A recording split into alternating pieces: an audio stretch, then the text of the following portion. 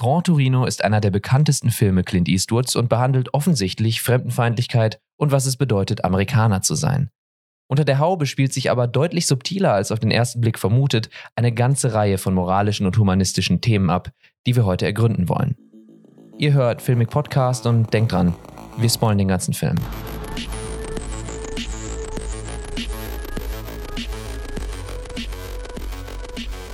Clint Eastwood spielt Walt Kowalski, ich glaube polischstämmig, aber Korea-Kriegsveteran in Amerika.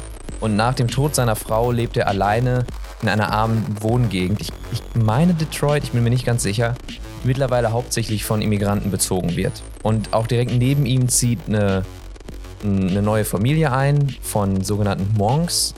Das ist ein asiatisches Volk. Und gegen die hat er natürlich irgendwie als alter grumpy Korea-Kriegsveteran große Vorurteile. Aber durch einige Verstrickungen mit örtlichen Gangs, die dann auch, es gibt einmal diese verschiedenen Immigranten haben ja auch ihre verschiedenen Gruppen und Gangs. Dadurch wird er immer mehr in den Kontakt mit seinen neuen Nachbarn gedrängt und baut eine ziemlich enge Verbindung zu dem Sohn und auch der Tochter auf. Der Sohn heißt Thao, wird aber von ihm immer Toad genannt. Und die Tochter heißt Sue. Baut einen ziemlich engen Kontakt zu dem auf, macht so ein bisschen Völkerverständigung da und wird dann auch reingezogen in diesen kleinen Machtwettkampf dieser Familie und der Immigranten mit den Gangs, die diese arme Gegend auch besetzen, und versucht so ein bisschen da diese Familie dann am Ende auch zu beschützen oder sich diesen Gangs entgegenzustellen. Das ist Gran Torino. Das ist eigentlich, das sagt ihr sicher schon mal dieses Offensichtliche. So dieses, okay, es geht um Immigration und es geht um Vorurteile aufarbeiten und es geht um Gewalt. Aber es geht natürlich nicht nur darum zu sagen, hey, der böse Amerikaner, sondern es geht noch deutlich tiefer. Ja, also ich bin gespannt, was du da noch hast, gerade zu Amerika. Weil ich glaube, wie soll ich sagen, sonst ist ja in Filmen oft dieses Offensichtliche gar nicht unbedingt das, was halt irgendwie dargestellt werden soll oder so, aber ich glaube, hier ist es das ein Stück weit schon. Ja gut, man muss natürlich auch dazu sagen, dass ja gerade Clint Eastwood als Person, glaube ich, auch relativ oder ziemlich konservativ ist, ne? Hier ist richtig. Ja, also ich glaube, der wäre konservativer Politiker. Genau, also ich glaube, der wird jetzt auf jeden Fall auch nicht unbedingt einen Film machen, wo man jetzt irgendwie den bösen Amerikaner zeichnet. Eher im Gegenteil. Das ist ja vielleicht auch nochmal so ein Punkt, über den man nachher bei dem Ende sprechen kann. Wenn man jetzt mal anfängt, in den Film einzusteigen, dann wäre vielleicht zuallererst das große Thema Familie ein Stück weit, ne? Denn der Film beginnt ja bei der Beerdigung seiner Frau und ja, man sieht, dass er ein sehr schlechtes Verhältnis zu seiner Familie hat, ne? Also seine, was ist das, wenn er der Opa ist, sind das andere seine Neffen? Nee. Enkel. Sowas weiß ich immer nicht. Ja, nee, also Enkel und aber auch seine Kinder natürlich. Genau, aber jetzt, man sieht in der Kirche, wie seine Enkel sich ziemlich respektlos verhalten, jetzt in Bezug auf die ganze Situation in der Kirche, also irgendwie vom Kleidungsstil her und irgendwie nicht ruhig, sind am Handy und das ist eigentlich traurig, weil ihre Oma gestorben ist. Eben, genau. Und und seine Söhne sind auch schon da und sagen, jetzt wird er noch mürrischer und was sollen wir nur mit ihm machen und und nachher im Haus sieht man das Gleiche ja auch, also irgendwie, die haben halt überhaupt ein ganz schlechtes Verhältnis. Wie hast du das wahrgenommen? Also ich habe auch direkt gesagt, wie unhöflich das bei dieser Beerdigung der Frau war. Das ist mir direkt unangenehm, weil ich bin mir immer nicht so ganz sicher, es will sicher auch existieren in dieser Welt, aber welche Enkelkinder und welche Kinder sind wirklich solche Wichser? Also ich bin mir nicht sicher, ob das irgendwie die große Abhandlung des Films war, aber für mich persönlich stehe ich dann irgendwie so, okay, fuck, ein Leben geht vorbei. Es ist doch auch ein bisschen egal, was dieser alte Mann, ob der irgendwie grumpy ist oder ob der ein bisschen schwierig ist. Seine Frau ist gestorben, er ist selber alt, ihr lebt alle wegen ihm. So, das ist seine Familie und ihr müsst ihn ja nicht irgendwie deswegen mögen, aber ihr müsst auch nicht euch hier verhalten wie die letzten Wichser mit null Respekt vorm Leben, mit null Respekt vorm Alter und einfach, wo ich mir so denke, was für Werte habt ihr? Also wer seid ihr? Das habe ich mir bei denen direkt gedacht. Ich fand es hat mich irgendwie wütend gemacht Und dann war ich aber auch so ein bisschen dass ich dann dachte, das ist so offensichtlich daraufhin ausgelegt, dass mich das wütend macht, dass ich deswegen mich ein bisschen geärgert habe über den Film. Weil seine Familie nicht so sonderlich nuanciert gezeigt wurde. Das ist wieder so ein bisschen wie bei Mystic River, dieses sehr manipulative von Clint Eastwood, wo er sagt, diese Leute haben in meinem Film diese Funktion und du wirst sie auch nur auf diese Art und Weise sehen. So. Das ist da bei mir, aber ja, die Familie ist einfach absolut schweinisch. Und dass dann noch am Ende sie sind dann bei diesem Leichenschmaus bei ihm im Haus und alle stopfen sich voll und lästern weiter über den alten Mann und keiner ist wirklich traurig, dass die Oma tot ist, über die wird gar nicht geredet, weißt du? Und dann geht seine Enkelin irgendwie nach unten und sieht dieses alte Auto, den Gran Torino, den er noch selber, wo er selber irgendwie die Lenkstange eingebaut hat, als er bei Ford gearbeitet hat. Was natürlich auch, um das mal kurz einzuwerfen, ein wichtiger Punkt ist, weil Ford so dieses archetypisch amerikanische Industrialisierungsding ist. Und es ist, glaube ich, wichtig zu sagen, dass Clints Charakter Walt, dass der bei Ford gearbeitet hat und stolz drauf ist. Für die weitere Interpretation des Films. Und dass sie dann da steht und ihn tatsächlich fragt, ja, was passiert denn, wenn du stirbst? Kann ich dann dein Auto haben und kann ich diese Couch haben? Und dann sagt er da nichts zu, weil er sagt und geht einfach raus und denkt sich so, bist du eigentlich krank, dass du mich das gerade so gefragt hast? Also gerade, weil dieses Verhältnis zwischen denen gar nicht herrscht. Wenn du ein gutes Verhältnis mit deinen Großeltern hast und deine Großeltern sind irgendwann über 90 und es ist jedem natürlich klar, man muss es ja nicht verleugnen, dass irgendwann die Leute auch sterben und dann redet man mit denen und dann sagen Großeltern manchmal ja sowas wie, ja, wenn du dann möchtest, kannst du einen Fernseher haben oder so und du sagst so, wollen wir nicht drüber reden. Aber dass sie da wirklich hingeht und mit dem schlechtesten Verhältnis überhaupt und das quasi erwartet und dann sagt er nichts und sie verdreht die Augen und geht und fühlt sich unrecht behandelt von ihrem grumpy Großvater, dass der da so grumpy drauf reagiert, dass ich ihn gefragt habe, ob ich sein Auto haben kann, wenn er stirbt. So, was für Wichser, habe ich mir ja gedacht. Was für Wichser.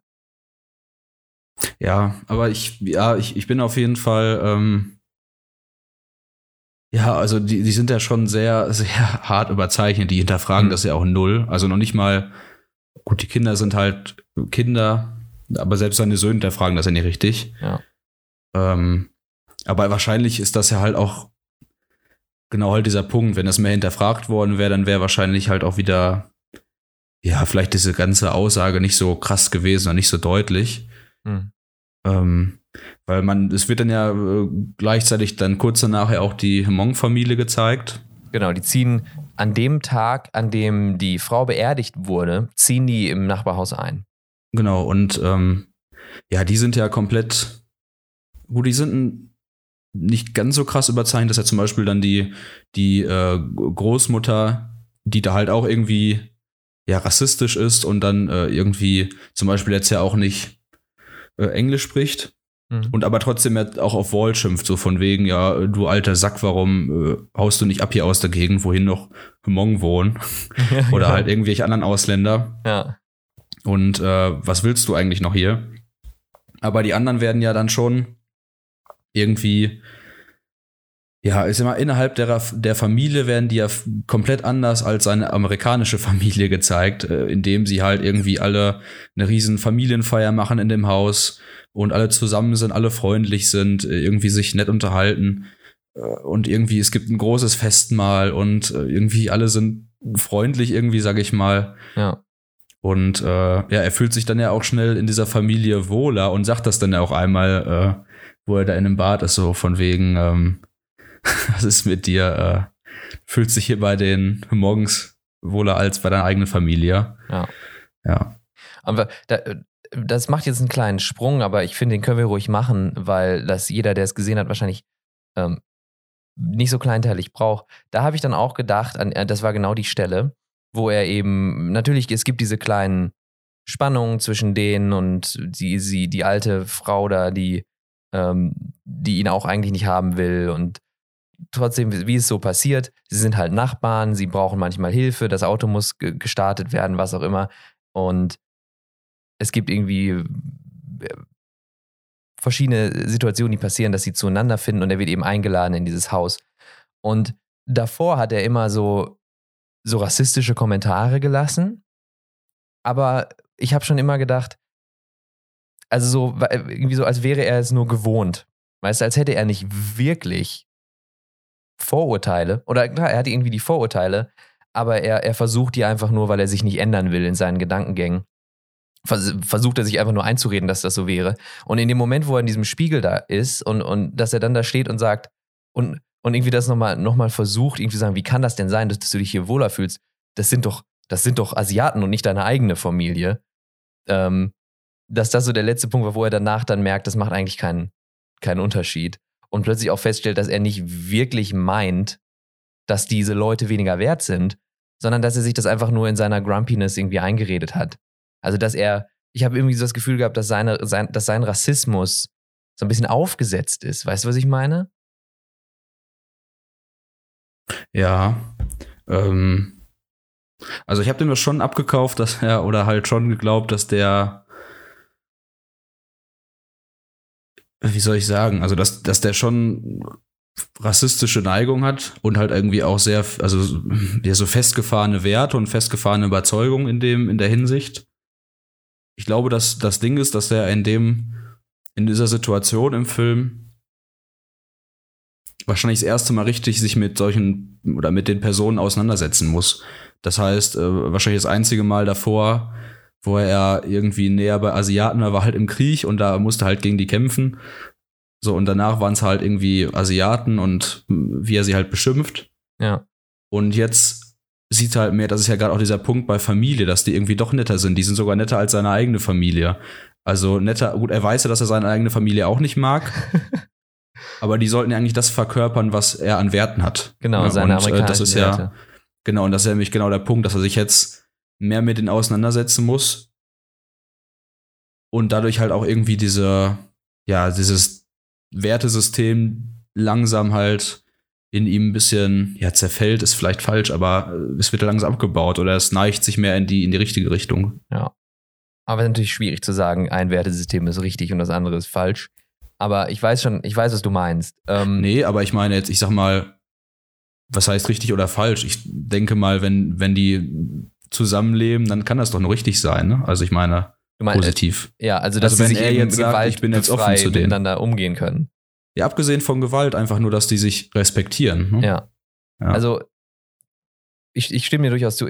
Das Ding ist, glaube ich, auch, und deswegen habe ich das am Anfang gesagt mit dem Ford, wo er die Lenkstange eingebaut hat, dass man Clint Eastwoods Charakter Walt hier sehr, sehr als dann, und das ist, glaube ich, sehr offensichtlich, als den Amerikaner sehen muss. So. Und der als den alten Amerikaner, der irgendwie in seinen Werten vielleicht ein bisschen verstaubt ist, aber damit auch umzugehen hat. Und dass da dann genauso dieses ist, okay, er hat diese amerikanischen Werte und ich glaube, das Problem ist noch nicht mal, dass diese Werte angegriffen werden, so dass er irgendwie, weil du gerade meinst, dann muss er sich irgendwie ändern, sondern dass er eigentlich die Werte immer noch die gleichen sind, aber dass die quasi nicht mehr von seiner Familie und den in Anführungsstrichen neuen Amerikanern erfüllt werden. Alleine dadurch, dass er zum Beispiel, sein Sohn fährt dann mit einem Toyota davon und er sagt so irgendwie, does it kill you to buy American? Also so im Sinne von, warum kaufst du ein fucking asiatisches Auto? Warum kaufst du nicht ein amerikanisches Auto? Ford. So, das Ding, das amerikanische Ding.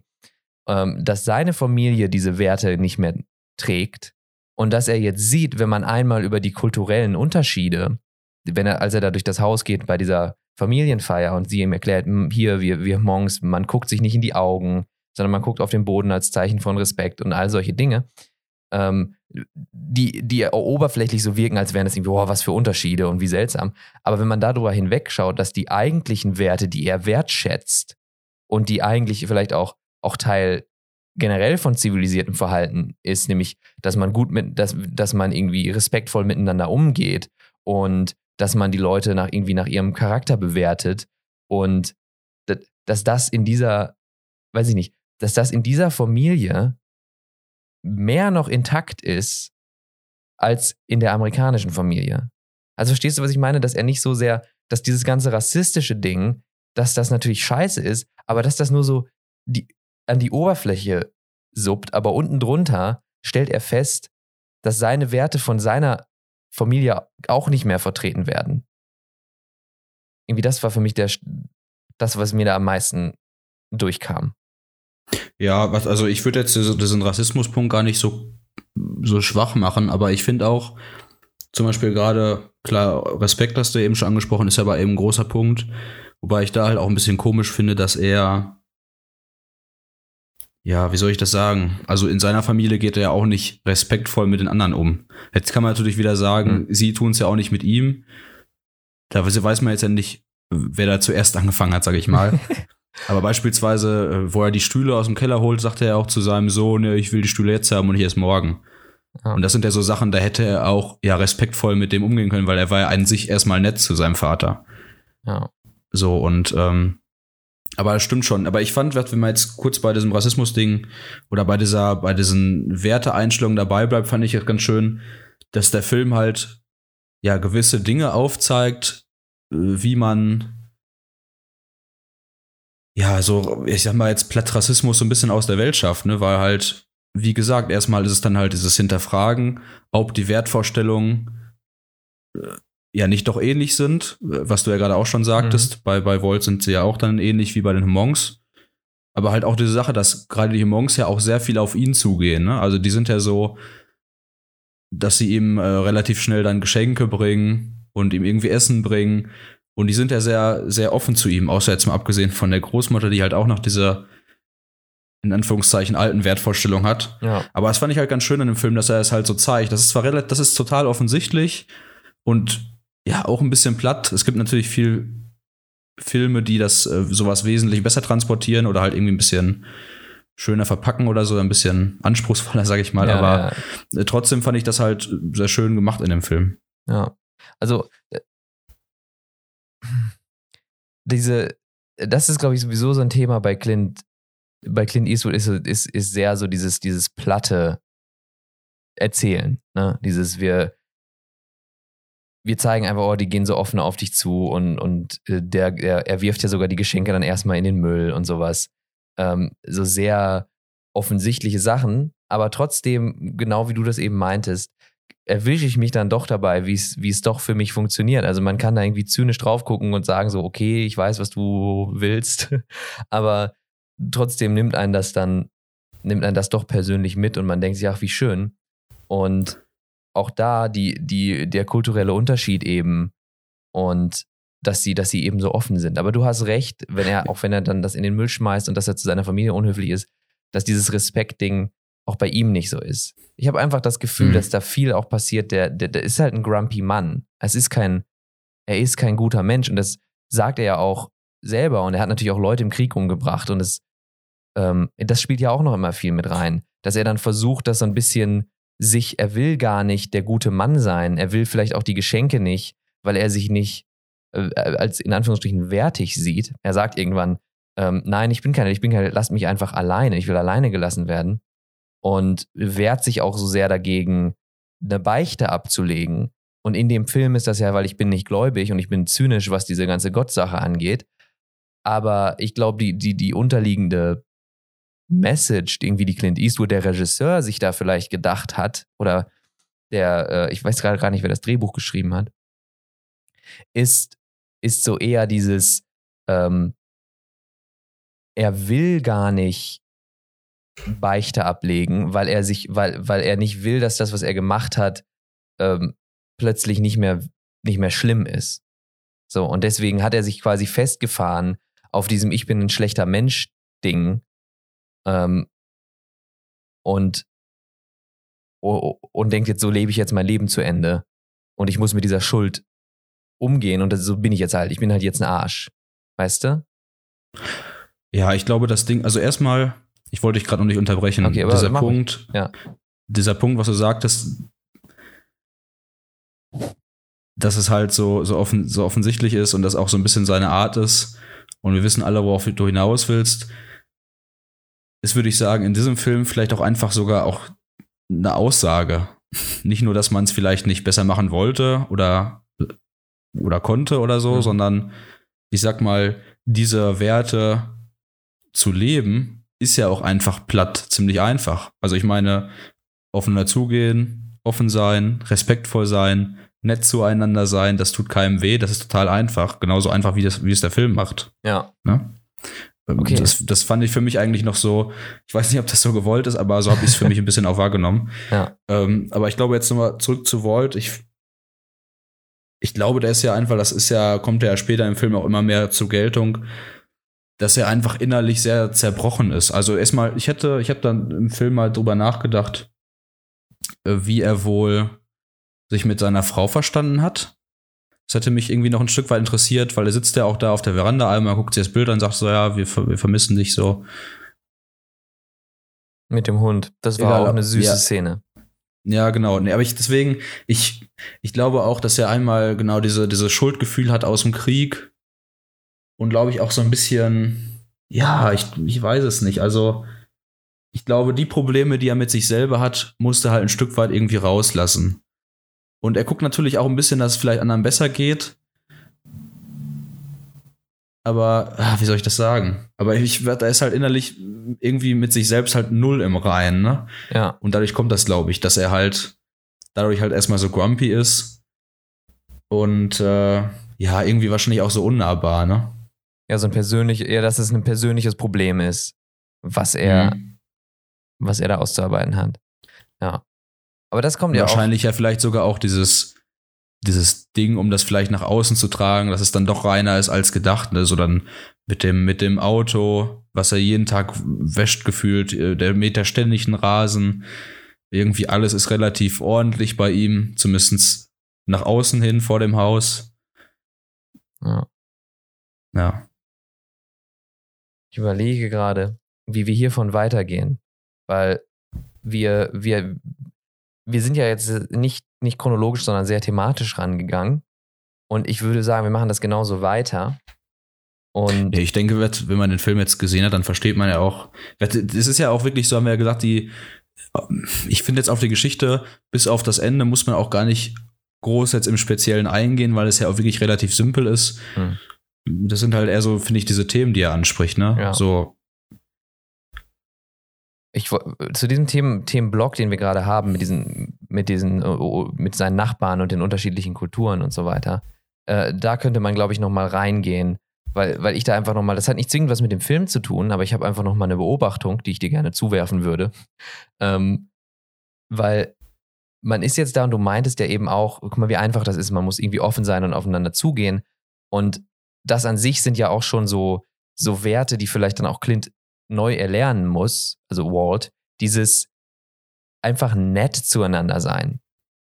Einfach, also auf persönlicher Ebene lassen wir mal das Rassistische raus.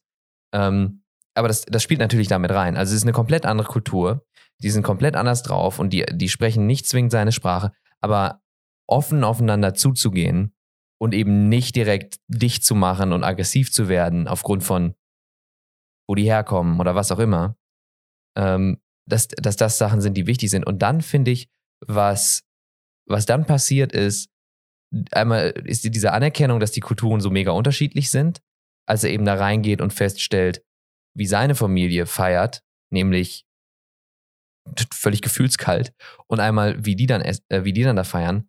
Und ich wollte mal, ist es der Moment, wo es bei ihm so richtig bricht, wo man plötzlich denkt, okay, jetzt ist er angekommen in dieser Hmong-Familie, so jetzt ist eigentlich kein Weg mehr zurück, jetzt kann er nicht weiter irgendwie an seinem Rassismus da festhalten und sagen, irgendwie scheiß Schlitzaugen, ist doch, wo er dann da mit den älteren Leuten am Tisch sitzt und sich den Bauch vollschlägt, oder? Ja. Ich fand das vor allem eigentlich, also genau, das fand ich irgendwie auch toll. Ich fand auch gut, danach ist er im Keller und reparierte noch dann diesen Trockner. Das war auch einfach nur lustig. Und es ist so, warum? Ja. Er repariert Dinge. Ja, ich finde vor allem, also ja, er hat ja nachher noch, also mit Tau hat er ja noch ein bisschen länger das Problem, weil er versucht hat, den Gran Torino zu stehlen. Stimmt, das haben wir noch gar nicht erwähnt. Ja. Das ist ja aber kurz danach, wo er dann die Woche für ihn arbeiten muss und dann merkt er doch, ja, der hat irgendwie doch was auf dem Kasten. Ja. Aber da können wir dann vielleicht einsteigen. Also einmal diese Essenssache, da wollte ich eigentlich nur sagen, dass dieses gemeinsame Essen als so ein verbindendes Glied zwischen Familien und Freunden, aber auch Kulturen, Weil Essen ist so unterschiedlich innerhalb der Kulturen, aber wenn man sich zusammen hinsetzt und irgendwie das Essen einer anderen Kultur probiert und das ist irgendwie über alle, ich kenne natürlich jetzt nicht alle Kulturen auf der Welt, aber es scheint mir so zu sein, dass es über alle Kulturen irgendwie so ist, dass das Essen so ein extrem kulturelles Event ist. Und das fand ich einfach nur, da müssen wir nicht groß drüber reden, aber das fand ich einfach eine interessante Beobachtung und vielleicht dann auch fürs eigene Leben irgendwie wichtig mal zu sehen, weißt du, nicht einfach sich irgendwie, und auch das ist was Offensichtliches, aber sich nicht einfach hinsetzen und schlingen, sondern mit seiner Familie mal zusammen essen. Oder mit seiner Freundin oder mit Freunden, sich einfach mal zum Essen zu treffen. Und ich glaube, das hat was so Seelengesundheit angeht, kann man da sich viel wieder zurückholen. Aus so der schnelllebigen Welt, wenn man gemeinsam das Brot bricht. Das wollte ich nur sagen. Habe ich da aber irgendwie so gedacht, weil ich das so einen schönen Moment fand. Und dann, ja genau, er repariert dann er geht dann runter und nach dieser Essenssache und er repariert die Dinge und er sagt dann ja auch später, I fix things. Und da frage ich mich, ist es nur ein Hint darauf, dass er irgendwann versucht auch dieses Problem, was Tao hat und Sue und die ganze Familie mit den Kriminellen in der Umgebung, dass er das versucht zu fixen, oder hat das noch eine tiefere Bedeutung, dass er irgendwie so ein Reparaturmensch ist? Hast du da irgendeine Theorie zu? Ja, also ich glaube, ja, wie soll ich das sagen? Also vielleicht ist auch so ein bisschen gerade dieser Punkt, das sagte er das letzte Jahr, ich habe schon mal irgendwie eine alte Frau zum Arzt gefahren oder so, dass er wahrscheinlich ja schon irgendwie auch viel anderen Leuten hilft. Also ich meine, jetzt diesem Tao hilft dann ja schnell einen Job zu finden und hat dann ja ihm gegenüber schon viel, ja, er möchte ihm ja schon viel helfen. Er leiht ihm Werkzeug, er streckt ihm das Geld vor, um sich den Werkzeuggürtel zu kaufen. Und ich glaube, das ist bei ihm schon so ein Punkt. Jetzt nicht gegenüber seiner Familie, wahrscheinlich, weil ich glaube, ihm ist halt wichtig, dass man ihm das Gleiche halt wieder entgegenbringt. Also nicht unbedingt auch, dass man ihm hilft, aber halt diesen Respekt oder halt einfach offen Danke zu sagen, das macht er seine Familie auch überhaupt nicht. Und wahrscheinlich macht er das halt deren gegenüber halt nicht, aber ich glaube, der ist schon so einer, der wahrscheinlich auch seine Schuldgefühle, die er in sich drin hat, versucht damit zu begleichen, dass er anderen hilft. Das sieht man jetzt nicht so oft im Film, aber es kam für mich so ein bisschen so rüber. Ja, dass er halt dadurch so, ja, auch mit diesem ganzen, er hat dann so viele Werkzeuge bei sich in der Garage. Also wahrscheinlich ist das auch was ihn so ein bisschen kaputt macht, dass er wahrscheinlich wirklich sehr smart ist, was das angeht. Er kann sehr viel reparieren. Er kann wahrscheinlich auch viel anderen Menschen helfen. Aber er kann sich selbst irgendwie nicht helfen. Also mit seiner Schuld kann er nicht reparieren oder das, was bei ihm halt, was ihm halt fehlt oder was an ihm nagt, das kann er halt nicht reparieren. Ja. Meinst du, dass da auch irgendwie, finde ich einen interessanten Punkt, meinst du, dass da auch reinspielt wieder sowas, dieses Christliche? Weil wir haben ja diesen sehr jungen Pastor? Wie auch immer. Ja, oder Priester. Priester, ja. Pastor. Wahrscheinlich Priester eher. Der eben versucht, auf Wunsch seiner toten Frau ihm die Beichte abzunehmen. Und sagt, jetzt beichte doch. Der einem auch die meiste Zeit, also mir ging der Typ auf den Sack. Deswegen war ich da mit Walt irgendwie auf einer Ebene und dachte so, komm, das kann nicht sein, dass du hier schon wieder vor der Tür stehst. Lass den alten Mann in Ruhe. Aber meinst du, das spielt dann da auch mit rein? Also, um seine eigenen Sachen zu fixen, dass dann sowas wie eine Erlösung oder eine Beichte nötig ist? Und ist es wirklich die Beichte am Beichtstuhl? Oder ist das auch wieder nur so eine Parallele zum Ende vielleicht? Wo er dann. Erzähl, ja. Also ich fand erstmal interessant, dass er dann kurz vorm Ende dann doch die Beichte ablegt, die aber ja sowas von formell gestaltet wird von dem Priester, dass ich halt auch gedacht habe, so ja, gut, dass du die letzten 20 Jahre nicht dahin gegangen bist, weil das nützt ja niemandem was. Ja. Aber man sieht da ja, ist das kurz danach die Szene, wo er dann Tao in den Keller sperrt. Dann sagt er zu ihm, weißt du, wie es ist, wenn man einen Menschen erschießt und der war so alt wie du, und ich hab's jetzt nicht genau im Kopf. Ja, aber in etwa, weiß, ne? Ja. Und das ist ja quasi die Beichte, die er immer mal gebraucht hat. Wahrscheinlich hat er seit dem Koreakrieg mit niemandem darüber gesprochen. Und das ist ja auch sowas, was wirklich offensichtlich hilft, wenn man Probleme hat, dass man drüber spricht, ne? Weil erstmal, es gibt, also alleine darüber zu reden oder jemandem das zu erzählen, der muss ja gar nicht dazu sagen, aber einfach wem das zu erzählen, ist ja schon eine Form der Erlösung. Das ist ja nicht nur in diesem Fall so, das ist ja auch in anderen Fällen so.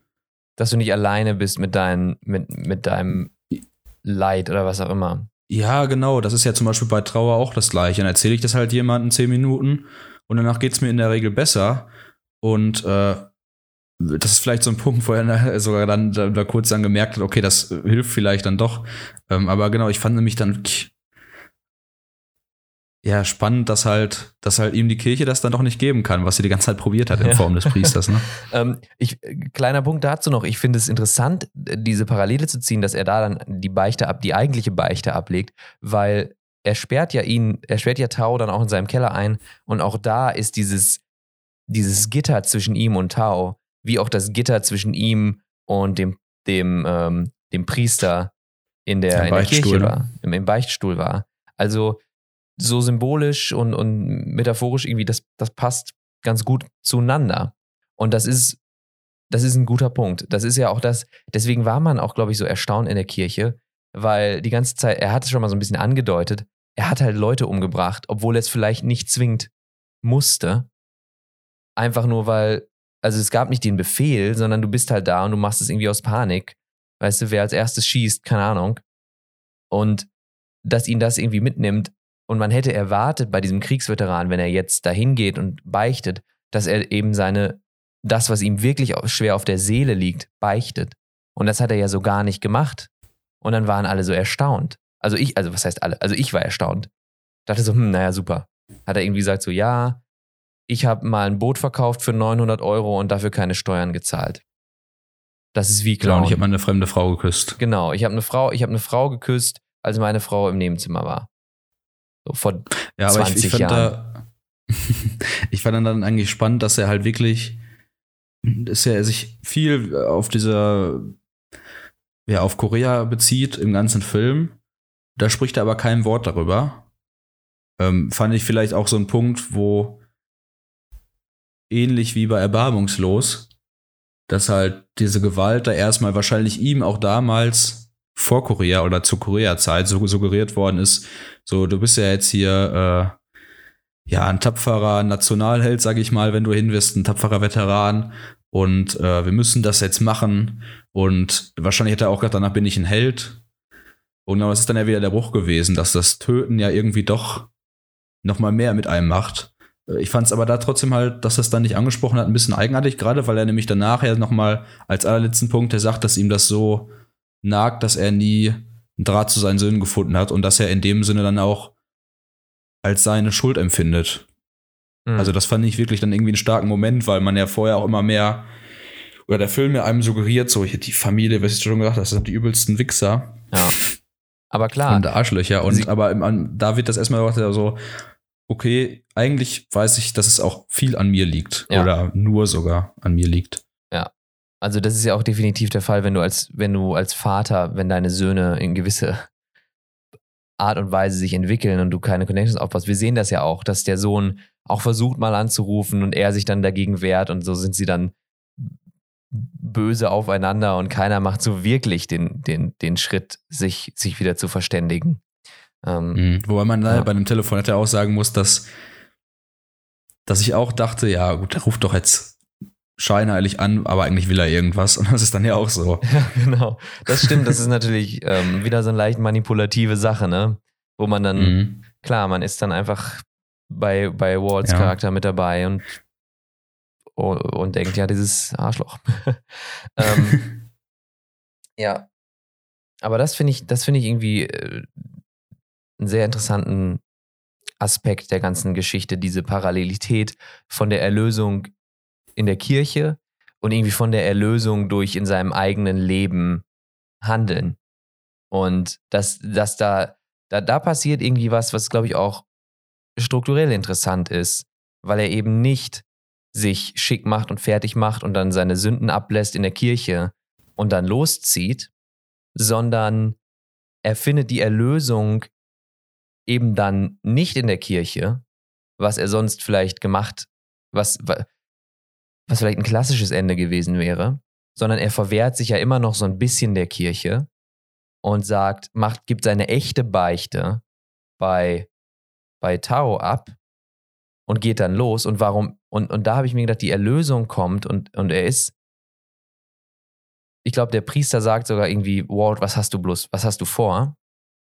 Und irgendwie bist du jetzt in Frieden? Und er sagt so, oh, believe me, I'm at peace. Und der Priester denkt, okay, fuck, was macht er jetzt? Ne? Der wird jetzt diese Gang umbringen gehen.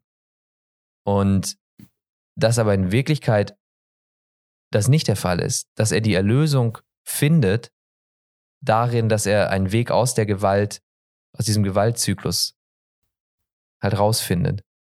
Und da weiß ich nicht so genau, irgendwie habe ich das Gefühl, als ob er sagt, die Kirche hat damit gar nichts zu tun. Es kommt drauf an, was du wirklich machst in deinem Leben. Ja, ich glaube, also für mich habe ich das so wahrgenommen, dieses Statement, was wahrscheinlich, das macht jetzt einen riesen Fass auf, aber dieses Ding, was wahrscheinlich, oder wo die Kirche aktuell, der Film ist ja jetzt auch noch nicht so alt. 2008 kam der raus nochmal. Genau, ja. Und zu dem Zeitpunkt wahrscheinlich auch schon so ein Thema war, das halt, ich glaube, diese große Sache mit Glauben und so und ja auch dieses Erlösungsding und Beichten, glaube ich, bei vielen Menschen schon ein Thema ist, aber die Kirche halt als solche nicht, ne? Weil das halt durch ihre Skandale oder halt auch in dem Film wird das ja dann auch so gezeigt, halt irgendwie dieser junge Priester, der halt irgendwie dann doch nicht so viel Ahnung vom Leben hat und dann irgendwie dann halt auch diese Beichte auch nicht keine tolle Zeremonie ist, so wie man sich das sonst, oder wie er es sonst irgendwie erwartet hätte. Ja. Dass einem, glaube ich, weil ist Clint Eastwood ist ja religiös? Wahrscheinlich, oder? Hätte ich also jetzt Glauben erwartet, spielt da immer eine große Rolle auf jeden Fall. Aber ich glaube halt, das Glaube oder das halt, ja, diese ganze Thematik an sich wichtig ist, unabhängig von der Kirche, wo es dann ausgeübt wird. Weißt du, worauf ich hinaus will? Ja, total. Und ich glaube, das ist also auch so ein das bisschen ist, glaube ich, jetzt auch aktuell ein Punkt, wo viele ein Problem mit haben. Also, dass vielleicht zum Beispiel viele jetzt aktuell aus der Kirche austreten, weil die halt keine Lust haben, Leute zu unterstützen, die, weiß ich nicht, zum Beispiel so Kindesmissbrauch unter den Tisch kehren. Mhm. Und noch, also die halt schon ordentlich Dreck am Stecken haben. Das ist ein großes Thema. Jetzt will ich eigentlich nicht darauf weiter eingehen, aber Klar. Da treten ja viele aus und ich glaube, die Leute haben trotzdem noch das Bedürfnis, in gewissen Situationen an etwas zu glauben, an etwas Höheres. Das fängt ja schon an, wenn vielleicht Angehörige sterben, dass die darauf hoffen oder daran glauben, dass man die irgendwann vielleicht nochmal wieder sieht nach dem Tod. Ne? Oder halt irgendwie sich dann wiederfindet als Seele sozusagen. Oder dass man halt auch, wie jetzt Walt in dem Falle, das Bedürfnis hat zu beichten, um halt irgendwie seine Schuld abzulassen und mit sich selbst wieder im Reinen sein zu können. Das wahrscheinlich, oder habe ich für mich als den Punkt wahrgenommen. Ja. Was aber dann auch wieder eine Abhandlung so ein bisschen auf Werte ist. Also du sagst halt, die Institution Kirche, da ist Walt total gegen. Man sagt, ich bin nicht gläubig. Aber dass die unterliegenden Werte, die eben vielleicht das sind, was die Kirche ursprünglich zu dem gemacht hat, was sie ist und zu dieser Institution, die ja auch Gutes irgendwie in die Welt bringt und Leuten Halt gibt und so weiter, dass das also auch wenn man wieder die Oberfläche wegnimmt und sagt, lass uns mal wegnehmen, die Kirche und diesen komischen jungen Pastor, der einem irgendwie erzählen will, wie das Leben funktioniert, sondern einfach nur auf die Kernsachen gehen, dass man eben sich mit sich selber beschäftigt und dass man mit sich im Reinen ist, dass man gewisse Werte hält und sich auch zu diesen Werten orientiert. Weil, also an was Größeres glauben ist ja das Gleiche wie zu glauben, dass es etwas Gutes gibt, dass man was Gutes machen kann oder was Schlechtes. Das sind ja hohe Konzepte, religiöse Konzepte, egal ob du in irgendeiner Kirche bist. Und wenn du merkst, dass irgendetwas auf deinem Gewissen liegt, dann hast du ja direkt ein Verständnis von Schuld und ein Verständnis irgendwie von selbst wenn du es nicht Seele nennen willst, irgendeiner Art von moralischem Kampf in dir als Person. Und der Outlet, also der Ausgang daraus und wie du damit umzugehen ist, das muss nicht die Kirche sein, aber der Fakt, dass du damit umgehen musst, bleibt ja dann trotzdem bestehen. Und dass das die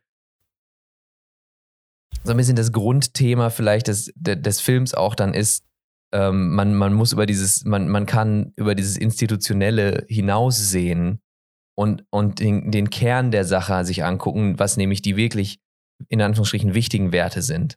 Also ich kann darüber hinwegsehen, dass das Asiaten sind, die Sachen machen, die ich seltsam finde, die was auch immer, Schlitzaugen haben, aber im Kern, solange wir damit übereinstimmen, dass wir respektvoll miteinander umgehen und wie man ein guter Mensch ist, dann ist gut.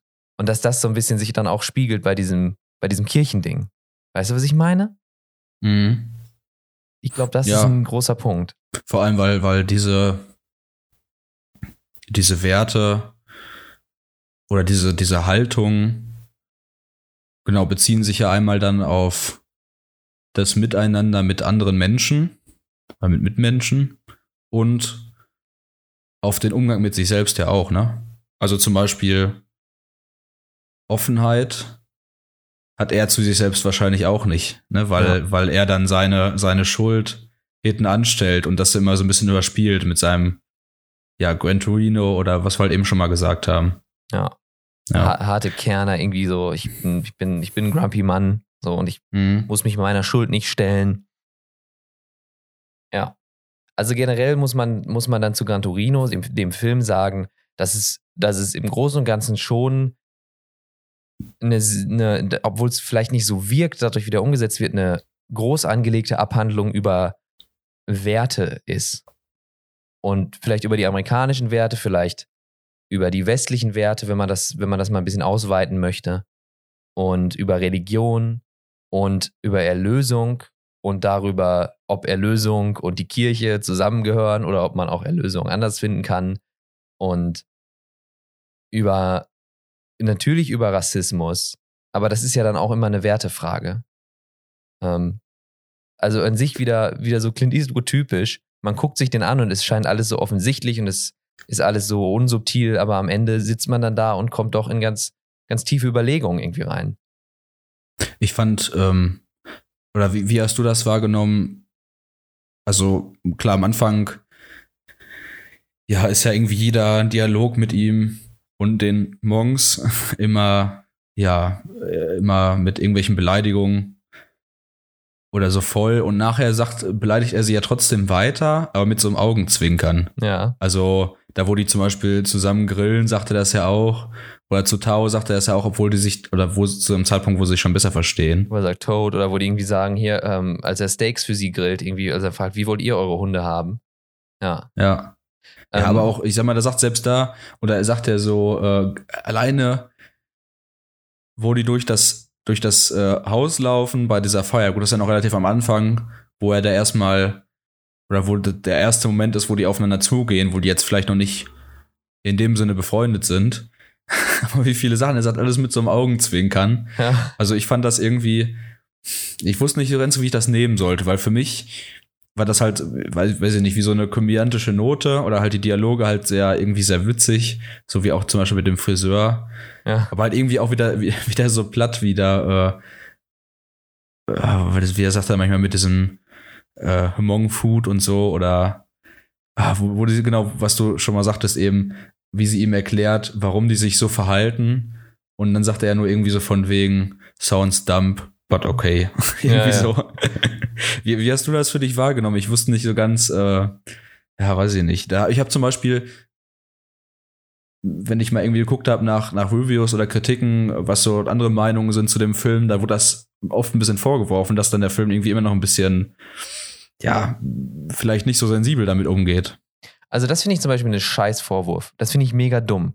Weil der Film muss nicht am Ende zu diesem einen bestimmten Ergebnis kommen, wo wir alle komplett ignorieren, was wir vielleicht für Unterschiede haben und wo wir herkommen und dass es ein Kriegsveteran ist und was der komplett irgendwie menschliche Realitäten ignorieren muss, um irgendwie unter die als sensibel und deswegen gut dazustehen. Das finde ich Schwachsinn, weil ich finde, das ist gerade ein starker Punkt von diesem Film, dass wir hingehen, das ist ein alter Mann, der aber fundamental, er ist ein Rassist und er ist unhöflich und er hat viel irgendwie durchgemacht und er macht viele Sachen falsch und dass dieser Typ nicht plötzlich irgendwie Political Correctness mäßig da steht und seinen kompletten rassistisch angehauchten Humor ablegt, aber das ist irgendwie klar. Wenn er das gemacht hätte, hätte man sich gedacht, okay, und diese Geschichte kannst du mir jetzt erzählen, aber ich glaube sie dir nicht. Deswegen finde ich es gut, dass das nicht so ist und dass eben auf der einen Seite war das einmal der Punkt für mich, dass ich in dieser Anfangsszene, wo sie zusammen essen, dann dachte, okay, vielleicht, das wirkt so, als ob er sich noch selber einredet irgendwie in Rassismus.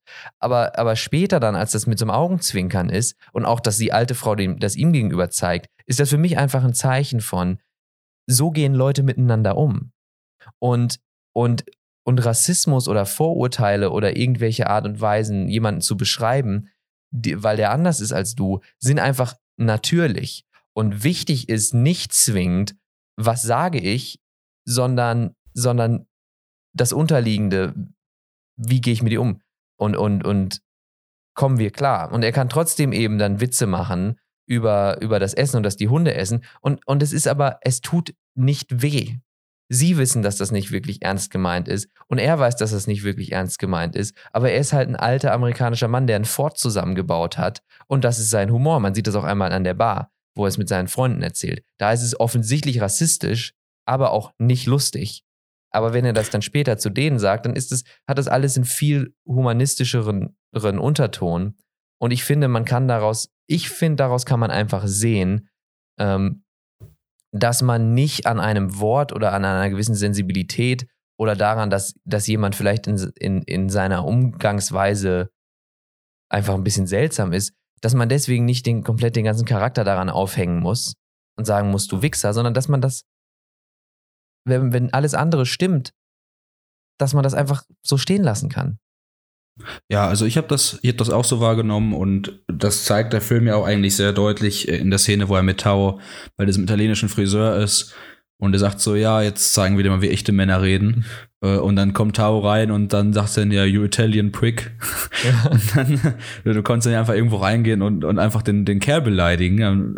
Das geht doch nicht. Ja. Und das ist ja eigentlich genau das, was du gerade auch beschrieben hast, ne? Also dass das Wort das halt an sich nicht das Verletzende ist, sondern dass du immer genau, und das halt dieses in dem Verständnis ist ja zum Beispiel auch so, weiß ich nicht, jetzt keine Ahnung, zu einem guten Kumpel sagt mir auch mal scherzhalber irgendwie eine Beleidigung, ja. Weißt du? So, und das ist halt immer die Sache, wie sowas aufgenommen wird und wie man das sagen kann. Aber es ist auch wieder ein schwieriges Thema, also das zeigt ja auch die Szene im Friseur, deswegen kann ich jetzt nicht einfach irgendwo hingehen und jemanden beispielsweise halt irgendwie rassistisch beleidigen, ohne dass der mich kennt und weiß, wie ich das meine oder das einordnen kann. Ja, aber genau, und wenn du es machst, musst du eben damit umgehen, dass derjenige sagt, was bist du für ein Arsch? Ja, genau. Klar, ja. Wir waren ja eben schon fast beim Ende, wir haben jetzt schon sehr viel gequatscht, wollen wir dann mal zum Ende hinsteuern? Ich bin voll dafür. Ja. Genau, es ist dann ja letztendlich so, dass wir waren ja eben in der Kirche stehen geblieben, dass man auch dann in der Kirche. In der Kirche. Ja, okay. Sorry. Bei dem, oder wo er Tao einsperrt dann. Ja. Und man geht dann ja wirklich davon aus, er säubert seine Waffe, kauft sich nochmal Anzug, mäht nochmal den Rasen. Zum Friseur. Genau, mäht nochmal den Rasen und man denkt, okay, der geht jetzt dahin und versucht die irgendwie alle zu killen, irgendwie in so einer Western-Manier, ja. Sag ich mal, ne? So der Westernheld, der das Gesetz selbst in die Hand nimmt. Oder halt auch, was ich eben schon gesagt habe, Dirty Harry war das ja ähnlich. Das, was ihm ja die Institutionen nicht geben können, das Recht nicht geben kann, nimmt er halt dann selbst in die Hand. Mhm. Und letztendlich ist es ja so, dass er ohne Waffe hinfährt, erschossen wird und sozusagen ja einen Märtyrertod stirbt und somit dann halt Tao, Su und die Familie retten kann, indem da halt die ganzen Ganhoven, sage ich mal, in den Knast gehen, weil die alle, ja. Genau, weil es Zeugen gab, weil er auf offener Straße erschossen worden ist. Und das fand ich halt irgendwie so ein dann halt auch platt und mit sehr viel Pathos, muss man dazu sagen, aber halt trotzdem irgendwie schön und halt dann deswegen auch dieser Abschluss von diesen Filmcharakteren, die er sonst dargestellt hat, dass es hier halt prinzipiell genau das Gleiche ist. Er nimmt das selbst in die Hand, aber gewaltfrei und er schafft es auch so, eine Verbesserung der Lage hinzukriegen, Indem er sich selbst dafür opfert. Ja. Also dass dieses Gewaltfreie da am Ende kommt, ist glaube ich, sehr wichtig für die Gesamteinordnung des Films. Und diese ganze Religionsgeschichte, wo wir sagen Erlösung und Frieden finden. Und Märtyrertote sind ja auch sehr prägnant, sage ich mal, in der Kirche, ne? Ja. Ich würde da gerne nochmal, weil warum ist das besonders wichtig, dass es gewaltfrei ist? Ich finde, da ist dann tatsächlich nochmal ein bisschen größerer Sozialkommentar drin, gerade in diesem armen Viertel, in dem er wohnt, wo die ganzen Immigranten kommen, dass die sich selber oft, und das hängt jetzt nicht damit zusammen, dass die Asiaten sind oder Schwarze oder so, sondern einfach daran, dass Lebensumstände, wenn du in ein fremdes Land kommst und die Sprache nicht sprichst, eben einfach ein bisschen schwieriger sind.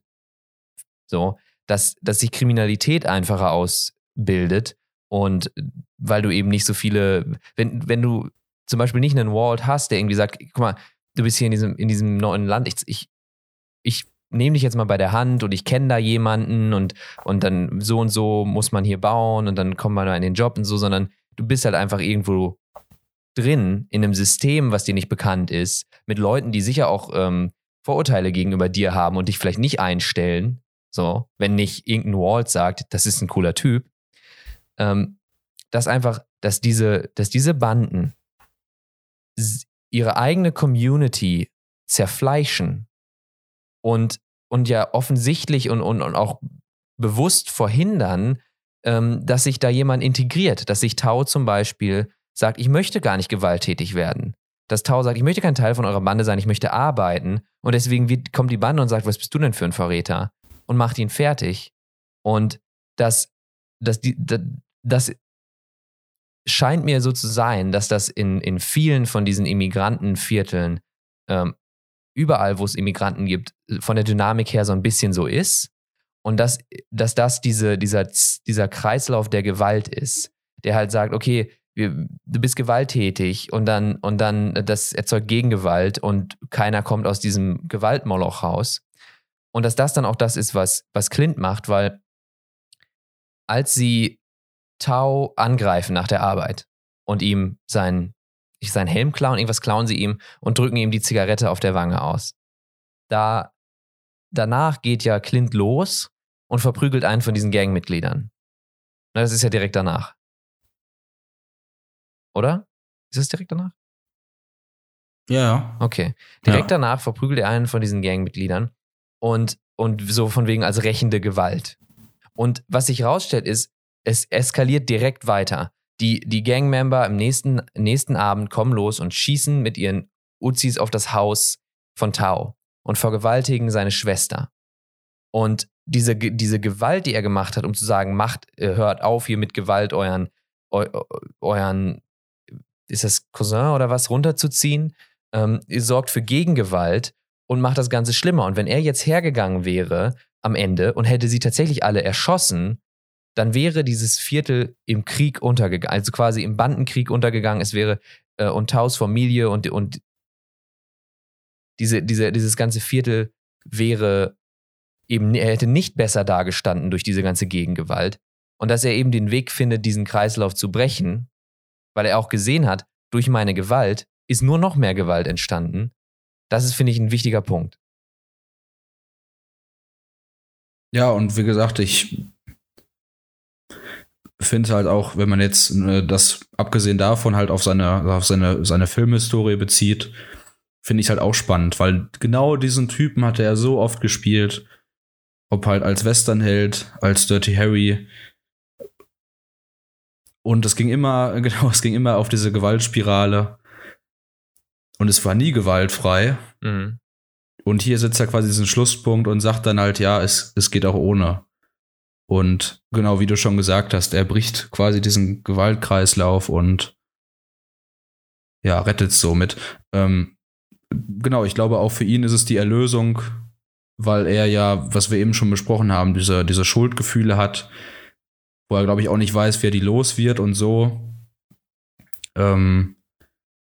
Ja, indem er quasi diesen Märtyrertod für Sue und Tau und deren Familie stirbt, um sie zu retten, hat er quasi seine Schuld wieder beglichen. Ja. So habe ich das auch wahrgenommen. Also nicht im Sinne von, wie ich komme in meiner Schuld nicht klar, ich begehe jetzt Selbstmord, nicht in dem Sinne so eine Art Erlösung, sondern halt wirklich, dass er sich für jemanden anders einsetzt. Nee, für jemand anderen so. Ja. Du weißt, was ich meine. Ich weiß genau, was du meinst. Egal. Und ja, war natürlich auch viel Pathos dabei, muss man auch dazu sagen. Klar, Ne? Auch gerade noch nachher die kurze Szene. Ja, auch gerade nachher die Szene, wo dann der Priester nochmal auftritt und sagt so, ich habe ihn kennengelernt und er hat mir auch nochmal was gezeigt. Und ja, ich fand es am Ende vielleicht dann auch nochmal spannend, dass er das Haus dann tatsächlich sogar an die Kirche vererbt, im Sinne seiner Frau. Und dann den Gran Torino an Tao.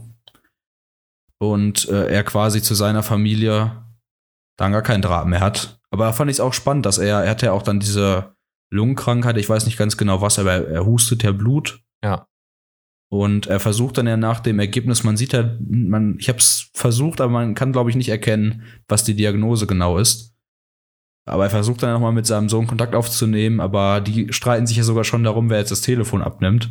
Ja. Und ja, fand ich sehr traurig, die Szene, weil man da eigentlich merkt jetzt, gerade die Person, an der es wahrscheinlich am ehesten erstmal gescheitert ist, nämlich an Walt, versucht jetzt diesen ersten Schritt wieder zu gehen auf ein Miteinander.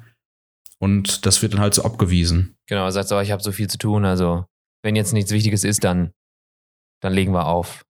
Ja, vor allem halt selbst in dem Sinne ja auch wieder dieser Rückbezug, was bei dem Tod der Oma ja schon war, dass die Familie dann nur sitzt bei dem Notar oder wer auch immer halt so ein Erbe verliest und sich dann nur so darauf freut. Und jetzt kommt der Gran Torino und dann die Mutter sitzt da neben der Tochter so, ja, was so für jetzt kriegst du den bestimmt. Scheiß. Ja. Und ich sag mal, da wurde gerade der Vater oder der Opa oder der Schwiegervater erschossen. Mhm. Also ja. Gerade, weil er so ein extremer Tod war, dass da nicht mehr drüber gesprochen wird. Ja, finde ich erstaunlich. Ja, aber das ist wahrscheinlich auch dann genau dieser Pathos, um das Ganze nochmal mehr in die Höhe zu treiben. Da bin ich auch immer nicht so ein Fan von, aber ja. Ist okay. Ja, eben. Also es wird den Film ja nicht zerstört und ich meine, es hat dann die Aussage vielleicht so noch etwas mehr unterstrichen. Ja. Okay. Ja. Ich finde da nochmal irgendwie aber das müssen wir nicht groß diskutieren, einfach, ob da irgendwie noch was Symbolträchtigeres drin ist, dass der Gran Torino, der ja auch titelgebend ist, und das ist ein Fort und das ist das, wo wir schon meinten, das steht so sehr vielleicht für das Amerikanische, dass das Ding ja an sich trotzdem noch in diesem Film sowas wie einen reinen Wert hat.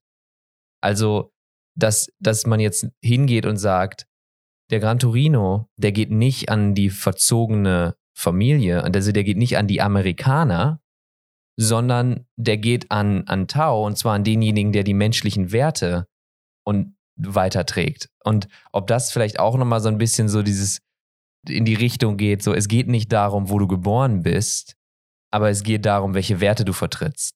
So. Ob das und mit dir fährt der amerikanische Spirit weiter und nicht mit diesen scheiß Gören. Das finde ich nochmal interessant, dass man da vielleicht, ich meine, das spielt da mit rein.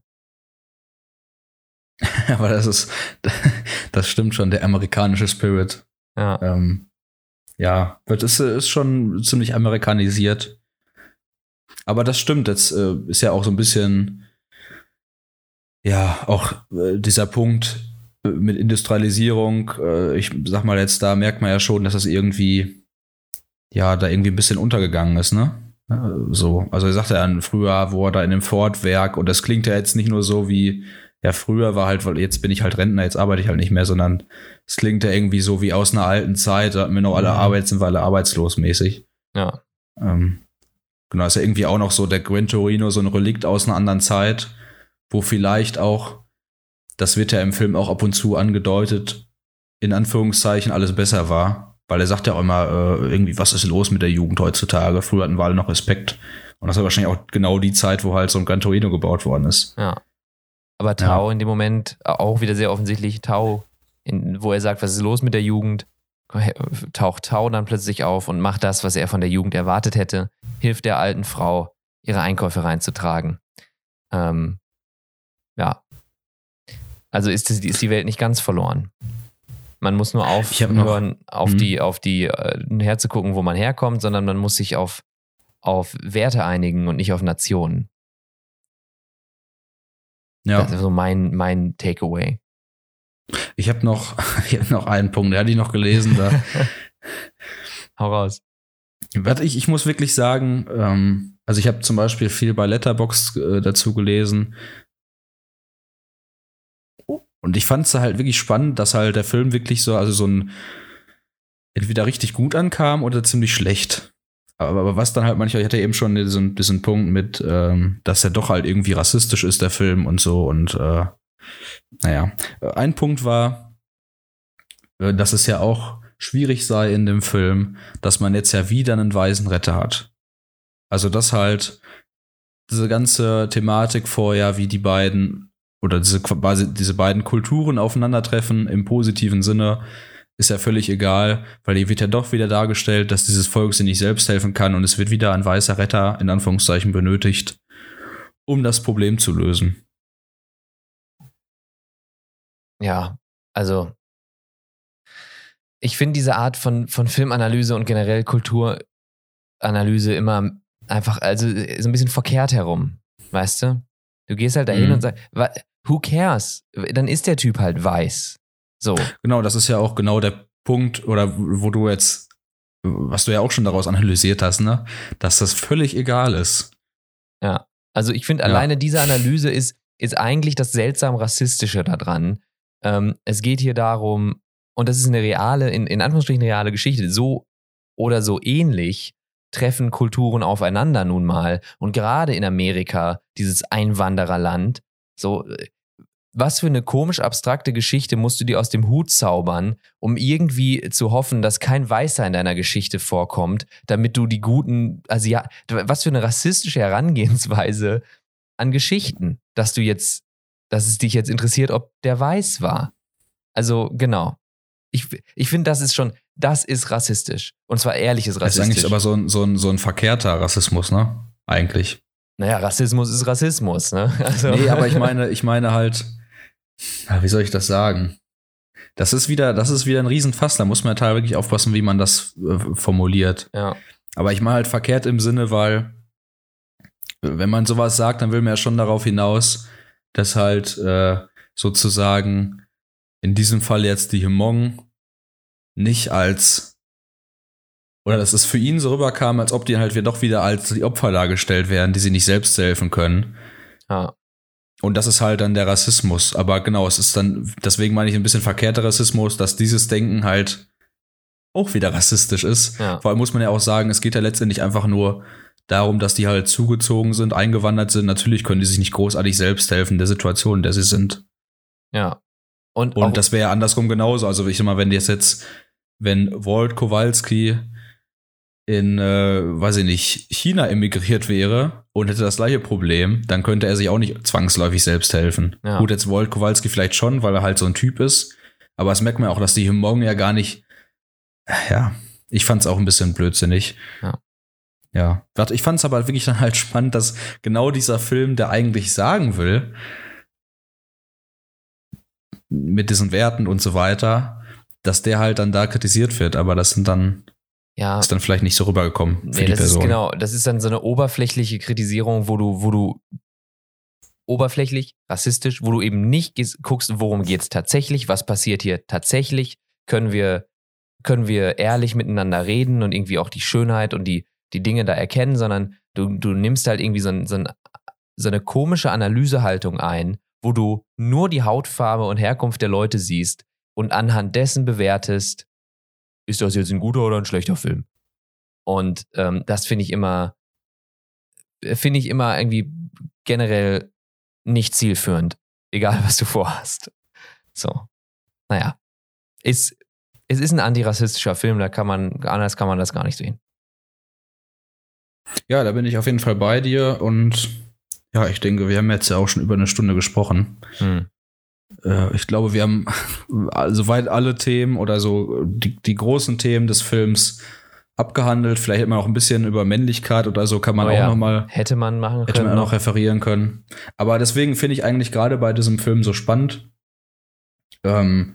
dass der halt wirklich für den Inhalt, den er gibt, doch ziemlich, wie soll ich sagen, ja, fast schon so ein bisschen, was du eingehend gesagt hast, so ein bisschen fast schon so eine Blockbuster-Art hat. Viele mögen den gerne, viele kennen den, der kommt oft im Fernsehen. Das ist ja eigentlich untypisch, wenn der so viel sagt oder aussagt. Genau, ne? dass der eben nicht nur Entertainment irgendwie ist, sondern diese ganzen Wertegeschichten mitnimmt. Und ich glaube, vielleicht ist das eine Stärke auch von Clint Eastwood jetzt über die Filme, die wir schon gesehen haben, Sadistico mal außen vor genommen, der als Erstlingswerk doch noch ein bisschen heraussticht. Das ist so dieses eindeutig erzählte, einfach auf der Oberfläche zu verstehende, gut aussehende, nicht sonderlich intellektuell irgendwie aufgearbeitet. Also man kann es gucken und verstehen und im Fernsehen sehen und dass der aber trotzdem immer dazu verleitet, sollte man sich auch nur ein bisschen damit beschäftigen, eben diese ganzen tieferen Sachen aufzuarbeiten. Das finde ich sehr interessant bei Clint Eastwood und jetzt bei dem Film im Besonderen. Hast du schon recht. Genau, damit würde ich sagen, können wir dann diesen Film abhaken. Genau, sind wir soweit am Ende angelangt. Alles klar, dann bedanke ich mich bei dir. Ja, danke dir und danke euch fürs Zuhören und dann hören wir uns nächsten Monat wieder bei Schnitt zu Leon aus der Zukunft. Haut rein. Tschüss. Zukunftsleon hier. Wir besprechen nächsten Monat The Mule von Clint Eastwood. Einschalten nicht vergessen.